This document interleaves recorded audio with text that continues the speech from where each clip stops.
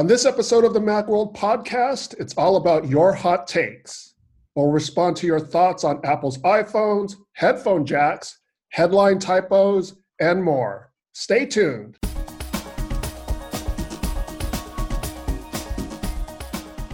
I'm Roman Loyola, here with Leif Johnson. Hey. And Michael Simon. Morning. As I mentioned, this is a special edition of the show where we feature your hot takes from Macworld's social media feeds. The hot takes are they're lukewarm takes. I already previewed them. I don't know. Oh, we're getting going already. So we'll share what you guys wrote on the Macworld Twitter and Macworld Facebook, and then we'll basically give you our feedback, our responses to what you guys wrote. So does that sound good? Here we go. We'll start off a little soft in terms of like not necessarily paying attention to one particular tweet or message. It's a general reaction to an article that Mike wrote about Jon Prosser, the man behind, I forgot the name of his YouTube channel. It's called, oh my God.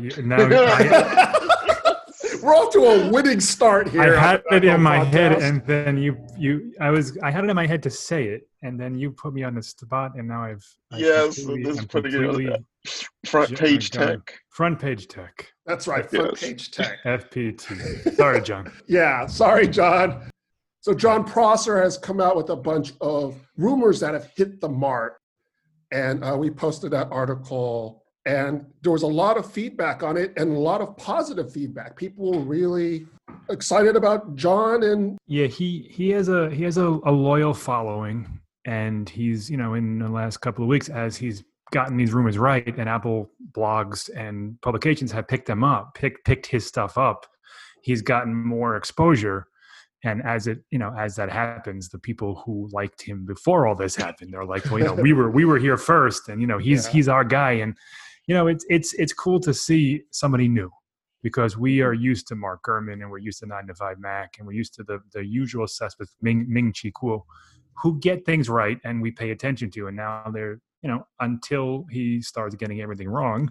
Right now, he's a name that, when he says something, you should pay attention to what he says, because he has good sources. He came out with another set of... A few of them, yeah. He posted schematics of the iPhone 12, which match what other people have said of a smaller notch, a iPhone SE, which is not even correct anymore, but the old iPhone SE type design with that kind of flat edge, iPad Pro influenced. So, and also he thinks AirPods are coming out at WWDC. So, we'll see as time goes on how his track record kind of breaks down. Somebody like Mark Gurman has been doing it for years and years and years and years. So, we know that his sources are steady and accurate. Prosser, he got a bunch of things right in March, but if one of those sources leaves or stops feeding him information, then it becomes more difficult. So we'll see. But the interview was fun. The profile was fun. I wanted to keep it to just a profile of what he is, how he gets his information, but he had a lot to share about the way he was treated at first in the Apple rumor community, and people weren't too kind to him. There is this whole community of Apple rumor mongers, I guess, and followers and stuff. So it's pretty interesting. There's this whole kind of, I don't know if I want to call it a subculture, but there is this kind of. Yeah. And they're very protective of their rumors and what's reported and credibility and blah, blah, blah, blah, blah. Yeah. And it was, it was interesting to hear his take on that. Like he said, when he posted something, like somebody would like direct message him and be like, why are you spreading these fake rumors and blah, blah, blah. And it's just like, well, what he said, what do I have to gain by doing that? Like, why would I just go out there and just spread false stuff? And then other people, and myself, I include myself in this, thought he was just, taking logical, educated guesses. Early on, at least, it was, it was kind of educated guess stuff. And that's how it seemed to me. But, based on what he told me, he has solid sources both in and out of the companies that he's working in, because it's not just Apple, it's also Google and Samsung and everyone else. And he filters through the information, figures out which is verifiable, and publishes it. It's an interesting world that I do not want any part of. Right. But it's an interesting because if you're wrong, you get slammed, and if you're right, especially because you have to always be right. Yeah.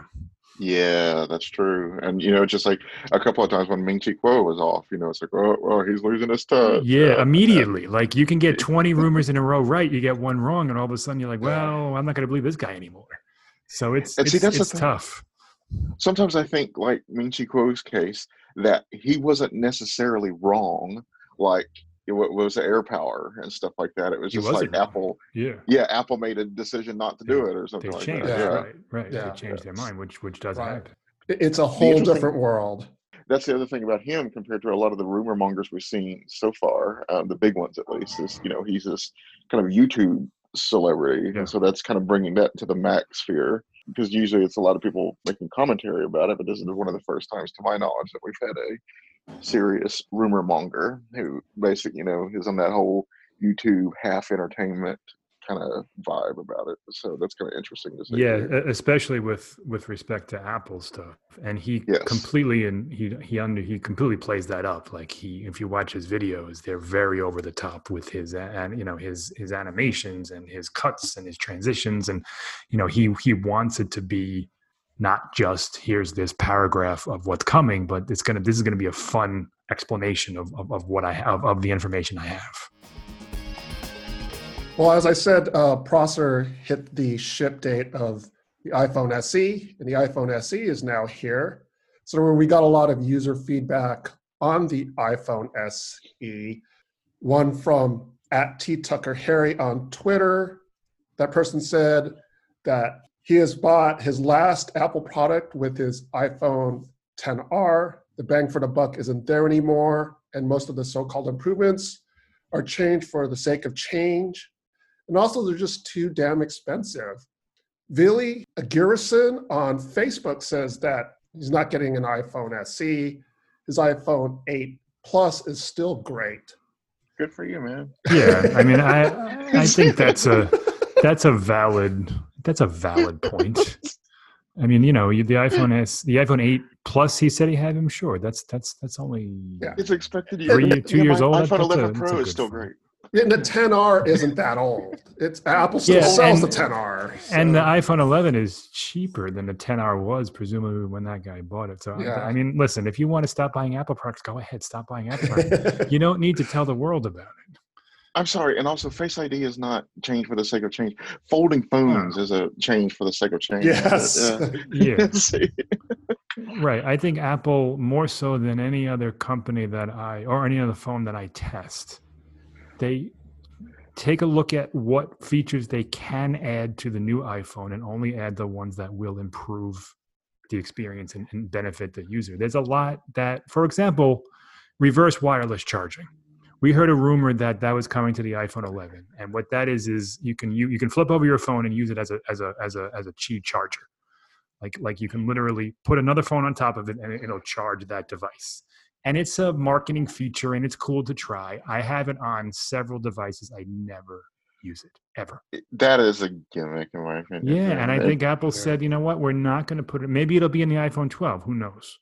And with Apple's AirPods becoming more and more popular, and now the wireless case, maybe that's a feature for that.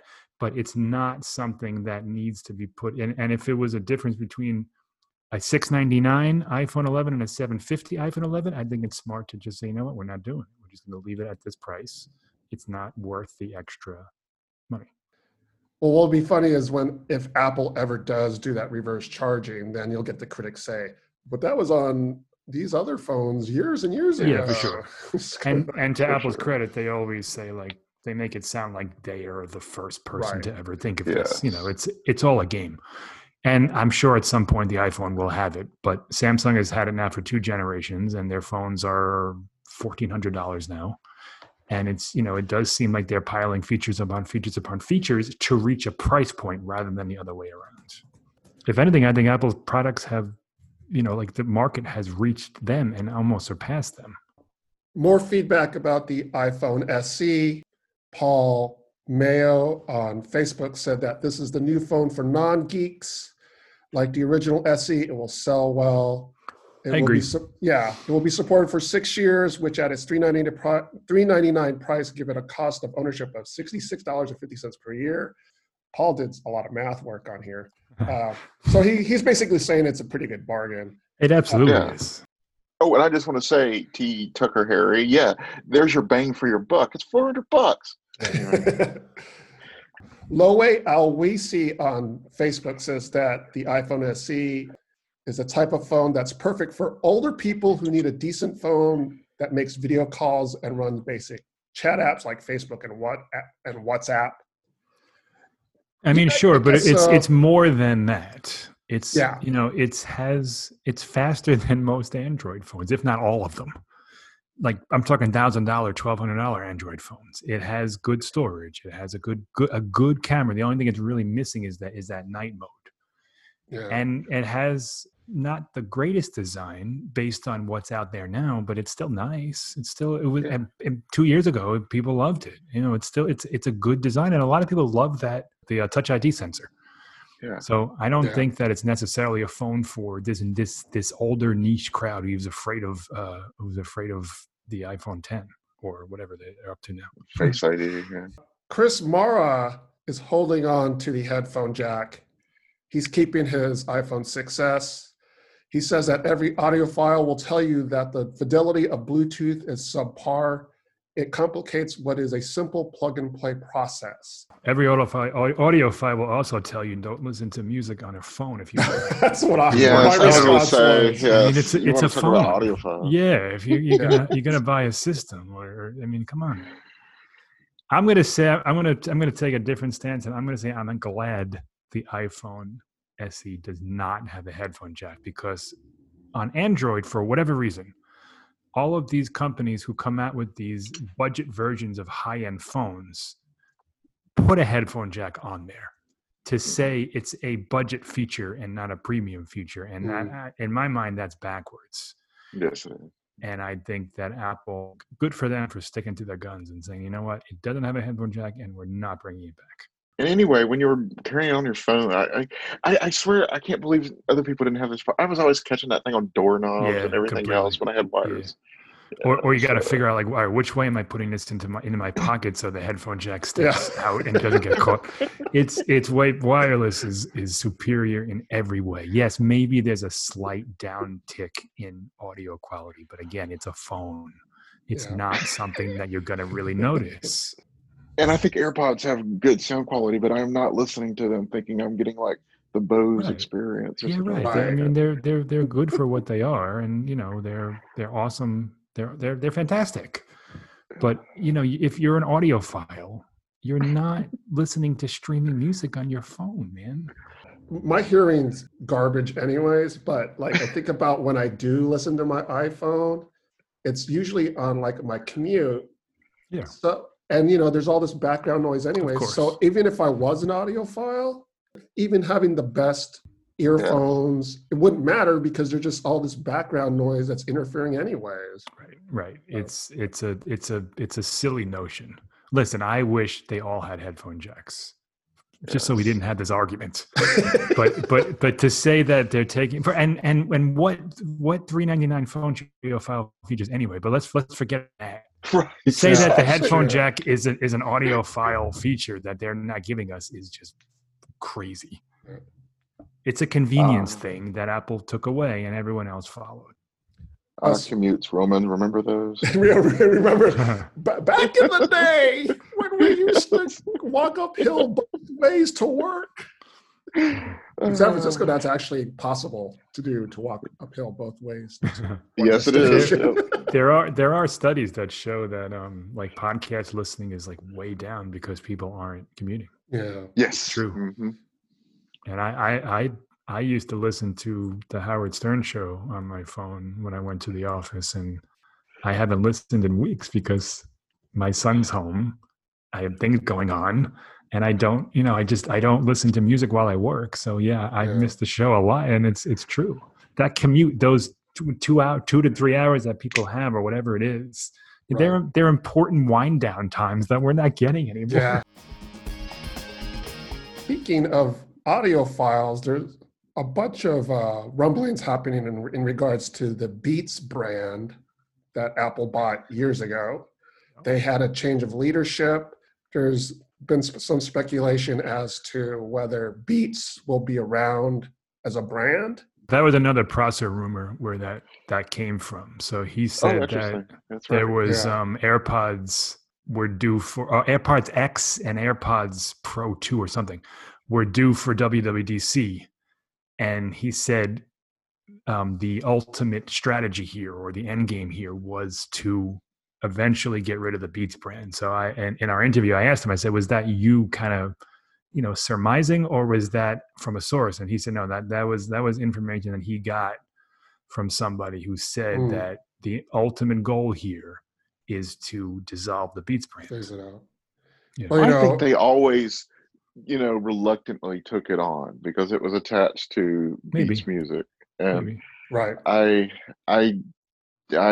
just never felt like that really clashed with their culture. I mean, it never fit with their culture well. They have designed numerous Beats products under Apple, so if it was reluctant, they've kept it going for a while now. At Chance Rubbage on Twitter said that he honestly thinks the entire Beats deal brought Apple much more problems than it has possible cachet or synergy. It was a sign of management that didn't understand music as a fan nor trust their customers' ability to handle this on their own. Not sure I understand that. Yeah, I don't know what that. I'm not either. They bought it to make Apple Music. That's exactly. They bought it primarily for Beats Music, which is basically a reskin of Apple Music is basically a reskin of Beats Music without some of its better features. The headphone stuff, you can say all you want. I do not think that AirPods would be possible without the Beats IP. That's true. Yeah. So I think it paid off quite well for Apple. I like to think that the reason they did the deal was because Tim Cook really wanted to hang out with Dr. Dre. I mean, you know what? That's probably not. I think that's definitely part of it. Also, obviously, I think there was an appeal there. And Jimmy Iovine too. Right. He helped get Apple Music off the ground and gave Apple the cachet with the recording artists and the labels that they needed. Yes, they're absolutely those people. Trent Reznor, Dr. Dre, Jimmy Iovine were very important to that whole purchase. Yeah. They're all gone now, but at the time, it was important. And the last story that we're going to hit on in today's podcast, it's a Facebook post from Logan Burrell. It's in response to a article that I wrote on a new battery health management feature that's going to be in Mac OS. I keep stuttering because this was a mistake I made. The headline read Mac OS 15.5.5. And as we all know, Mac OS is currently on version 10. Yes. And I posted that headline in my rush to get the story up. Logan responded, Macworld's living in 3020 while we're all stuck in 2020.